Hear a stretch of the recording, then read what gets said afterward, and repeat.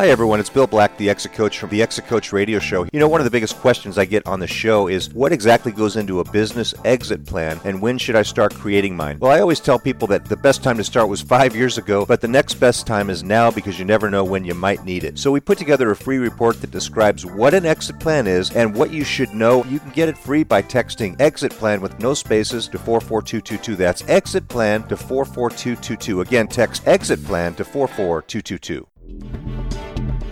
Welcome to the Exit Coach Radio Show, the show for baby boomer business owners who are looking for cutting-edge information as they plan their 3 to 10-year business succession and exit. Every week, we interview top professional advisors for their best tips, strategies, and precautions so you can be well-planned. And don't miss our 1-minute Exit Coach tip of the day on exitcoachradio.com. And now, here's your host, the Exit Coach, Bill Black. John Martyr is joining me from First Bank today. He's a senior VP. They're located, his branch is located in Newport Beach, and he's a member of Provisors. And we're going to talk about the business of providing larger loans to mid-sized businesses. John's going to be talking about how a commercial banker can help you meet your business goals, whether they're growth, exit, acquisition, or the like. And without further ado, here he is. Thanks for joining me today, John. Bill, thank you for having me. Appreciate it. You know, we've talked. We've certainly been in Provisors together, groups like that, and I've noticed the great job that you do at First Bank, and I really look forward to hearing more about that. But first, would you tell our listeners a little bit about you and your background and a little bit about First Bank? Sure, yeah. So I'm a longtime Southern California guy. Most of that time I've been in Orange County. Raised my family here in the North Tustin area. Did my undergrad at USC for the Trojans that are listening, and also my MBA. And both of those were in finance. And I've really been able to kind of live out that training in my whole career, really, by being in the banking field, working with mid-sized, privately held businesses. I also, in my background, in the day, there were some great traditional bank training programs. So you don't see that as much these days. So what I kind of got out of that was a very strong commercial credit underwriting side. So when I'm out with clients, I'm a client-facing guy. When I'm out with clients, they get the benefit of somebody that's got that, that background. The other thing I guess that's worth noting just about my background is we've had a couple of family-related businesses over the years. It was kind of an entrepreneurial side. And what I like about that is it really gives me the other side of the coin. I get paid for being a banker, but I've also been an entrepreneur on the other side. And so it kind of makes me, instead of I try not to speak banker to clients, I try to speak business. And I think that's really kind of grounded me to have that other little component of being an entrepreneur. Go ahead. I've heard that about your interactions with business owners, and the fact that you say a lot that a bank can help you meet business goals. A banker can help you meet business goals, and that's a little different than what somebody usually hears from a bank. And I'm wondering, what do you mean by that when you say a banker can help you meet your business goals? Yeah. So really, to some extent, our industry has been commoditized by having so much available on the internet. There's a lot of lenders out there, not just people lenders, but actually banks and other types of lenders. And so, the classic example of that is, within the first, minute or so of a conversation, I can go, well, what's your rate? Or do you have this product? Do you have this, and this? And then so our industry has over time defaulted to, okay, I better be ready with the rate. I better be ready with the low rate. I better be ready with the low prices to be competitive. I kind of hope we're not doing that here. We try not to do that because really, if we're going to be value add to the client these days, we need to be helping them achieve their goals. As as opposed to maybe selling products. So, for privately owned businesses, which is most of our activity, it involves both business goals, but the business goals also roll into personal goals. So, what I mean by examples of that are, I want to grow the business as an example. It may be a goal. I want to solve a problem in my business so that I can sleep better. I want to bring my kids into the business. I want to sell the business in 3 years. I mean, those are all examples of things that we need to know and really do want to know from the clients. The bankers that know those issues and have enough experience to kind of know how to react to them can really be worth a lot. Yeah, I agree, and I think a lot of business owners maybe feel that maybe the bank that they're with is certainly a necessary component of their business, but they're in some ways reluctant to talk about things like exit planning to their bank because maybe they're afraid the bank's going to pull in a line of credit or something like that instead of helping them expand to exit in style. What would you say about that? Yeah, there does need to be a trust factor, but I do think it is important and of benefit for bank customers, commercial bank customers, and these are businesses that these are not what I deal with is typically businesses from $25 million to $250 million.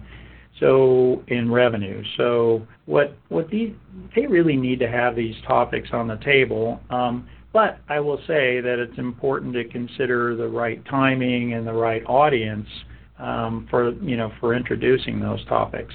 When you do introduce those, it's important to gauge the response too. If you give something enough time, it's important to gauge the response because if you're getting kind of a glazed look or something on that order, you might not have the right bank rep. You might not have the right banker. You might not have either one be right. So, I mean, it's good to have these dialogues on just kind of an ongoing basis. It doesn't have to be done all at once. You don't have to have some half-day meeting about all this, but it is worth it is worth making that investment. But it does take trust. I would agree, and so you need to have some trust in your banker. Yeah, and I guess a lot of business owners have the outlook that their bank is looking for a long-term relationship. So like you say, if you come in and say, hey, I've never met you guys before, but I want to sell my business in 2 years, maybe they think a bank wouldn't be interested in that relationship, even if they do want to grow mightily over that next 2 years to maximize their sale price. But for businesses that have a relationship with a banker and they want to change things up a little bit, what's the best way for them to get started with these conversations with the bank? Yeah, certainly the way not to do it is, I'm retiring tomorrow and my son's taking over. Right. Did I forget to tell you that? Yeah, that certainly can have kind of that jolt of impact on the relationship. But, kind of the better approach is really kind of a little bit longer view. I'm considering selling my business in 3 to 5 years. Part of the reason for that timing is to really allow the bank and the banker to sort of gauge the impact on the business, on their client, and then be able to offer suggestions such as pulling people in through provisors and looking at various options to a full sale. Could be an ESOP or other types of things with an exit. The other thing I really encourage is have the banker bring some of their executives out and meet with you on these key times. I think it's always good to have the banking team informed about that. Oftentimes these executive level guys or the credit side or what have you are have more experience, and even if they don't, I think it's they're part of that decision process, and I think it's worthwhile having the team there. If the other reason for bringing it out early and with testing the waters with other folks inside the bank. If you're not getting a good feeling, it may be time to kind of look for another bank that can kind of help you along the process. Great point. Now, let's approach another subject here, and that is that it's projected that because of the number of businesses that are going to be going up for sale, mainly due to age demographics in the next few years, a large number of them won't be able to sell to an outsider. Maybe they'll look at an ESOP where they sell to all employees, and I know you guys get involved in that. But a lot of them will be saying, I want to have a legacy business. I want to ultimately turn it over to a few key people, maybe even my kids. And how soon is too soon for them to let you know about that type of a transition plan? How soon, how much more likely would you be to be comfortable with that arrangement if you got to know those successor owners over a period of time? I think the answer is the more time the better. What I see is some of these things take a long time. In other words, one strategy, for example, with the kids is to make sure that they've got the right training. If they've gone and done something at another company, or they've been put through kind of a family boot camp, or they've met with all the trusted advisors that are part of that company relationship. So I think those take a little bit of time to accomplish for the business itself. So why not involve the banker? On an ESOP strategy, there's also a lot to do. There's valuations. There's lining up the financing. There's just a lot to do with regard to a transition of the business. And I think it's always best to keep the banker informed. Yeah, I think for a lot of these business owners, there's a period of time when they're in what I call the the fitting room or the changing room. If they're going in to buy a new wardrobe, you spend a lot of time in the fitting room and the changing room to see if it looks good and if it feels okay, and then you come out and start to work on it. In these kinds of situations, I would imagine that a lot of how the bank or a banker is going to react to a succession strategy is based on their feelings about the individuals that will be in charge in the future, right? The future leadership of the company, and the more that you can demonstrate that they are in a leadership development program, maybe even a peer group of some kind, or that you've been able to have lunch with them and see that, yeah, this is an intelligent person. I like this person, and we'll bank this person. That's good for the bank too. That's going to prolong your relationship. So, would you recommend that business owners kind of talk to you about the fact that they want to get on the path towards this 3 to 5 years in advance? I would say, that's ideal. I would say sometimes it's a little shorter than that. And banks can get up to speed fairly fast. I think a cycle, again, I think that's an ideal cycle. But 1 to 2 years would be fine too. I would not, I think it needs to be sooner than, 3 months or, those kinds of things. Your banking rep really needs to keep the bank informed about the management and the background and what they've done and what the new roles will be. It takes a little while. My advice to people would be give it some time. Give it some time. Okay. So let's move on to tips and ideas and precautions. If you were able to share a couple of brief tips, ideas, or precautions with our listeners about their banking relationships and creating better relationships with their banks, what would they be? Yeah, we started to talk a little bit about, if you sell your company, if you decide to sell your company and you've founded it or you've owned it for a number of years, honestly, there's a lot of stuff to do.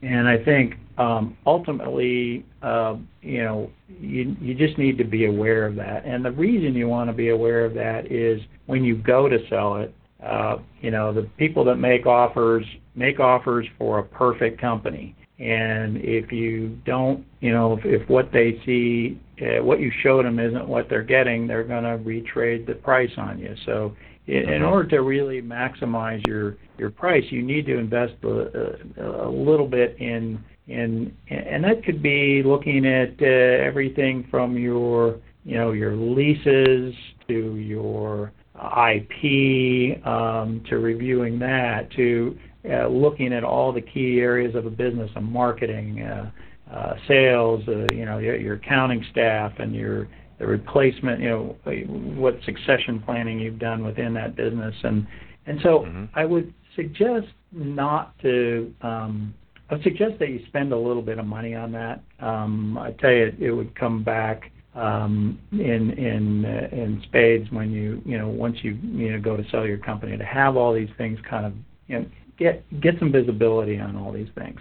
I think the other thing too that is kind of a buzz in our industry right now is that this economic cycle, as of mid 2018, has been going on a long way. And so, in fact, the economists tell us that it's going to be the longest cycle, in a while, ever, really, since they've been recording these. And so, that does mean that in the next couple of years, it's likely to have some kind of downturn. And so I think when you're looking at leverage, whether it's and you're looking at considerations of changes in your company and looking at loans that you might get today, it's very likely that those loans will still be around in the next downturn, next softening, let's say. So just be aware of that. I think that's worth considering these days. And I guess my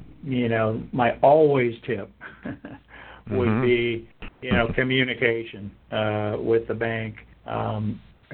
We've talked about it in connection with transition, but just in good times, what's going on with the bank or what's going on with the company, and also in bad times. I think many a bank has worked through difficult times with a client because, as we know, the business isn't perfect, and so the business cycles and business is difficult. So, I would always encourage people to just keep your banker informed. It's a real difference maker. Really love the tips, John, and great information for our listeners. I guess, it goes without saying that when you work with an individual as part of your team, and a banker is certainly a big part of the team, you want someone who will care about who you are, what your business is all about, maybe especially if it's a family business, about the well-being of your family well into the future. And that's when you want to give John Marder a call at First Bank. And John, what's the best way for our listeners to get in touch with you? Yeah, I think, just through LinkedIn, I've got I'm John Marder, LinkedIn. You can contact me through that. We have www.firstbanks.com is our website, and, you can kind of see a little bit what we're about. But I think LinkedIn is a great way. If you don't already have my email information, it's a great way to connect. We've got some very experienced bankers here for mid-sized businesses. We've got, and as you said, Bill, the access to the things that companies need, especially through provisors, is invaluable. So we're very sensitive to providing that to our clients as well. Yeah, that impressed me very much, that you have a full Swiss Army knife there of tools for these business owners. And just to clarify, since it is radio, John Marder, M-A-R-D, as in divine, E-R, M-A-R-D-E-R. Give him a call. It's worth a call, and I know, John, I've visited you, and it's easy to find a place to duck into for lunch right around there. So I sure hope people will get in touch with you and learn more about how their bank can help them with the growth of their business and the future of their business. So thank you once again for joining me, and I hope we can expand on this interview at some time in the near future. Thank you very much, Bill.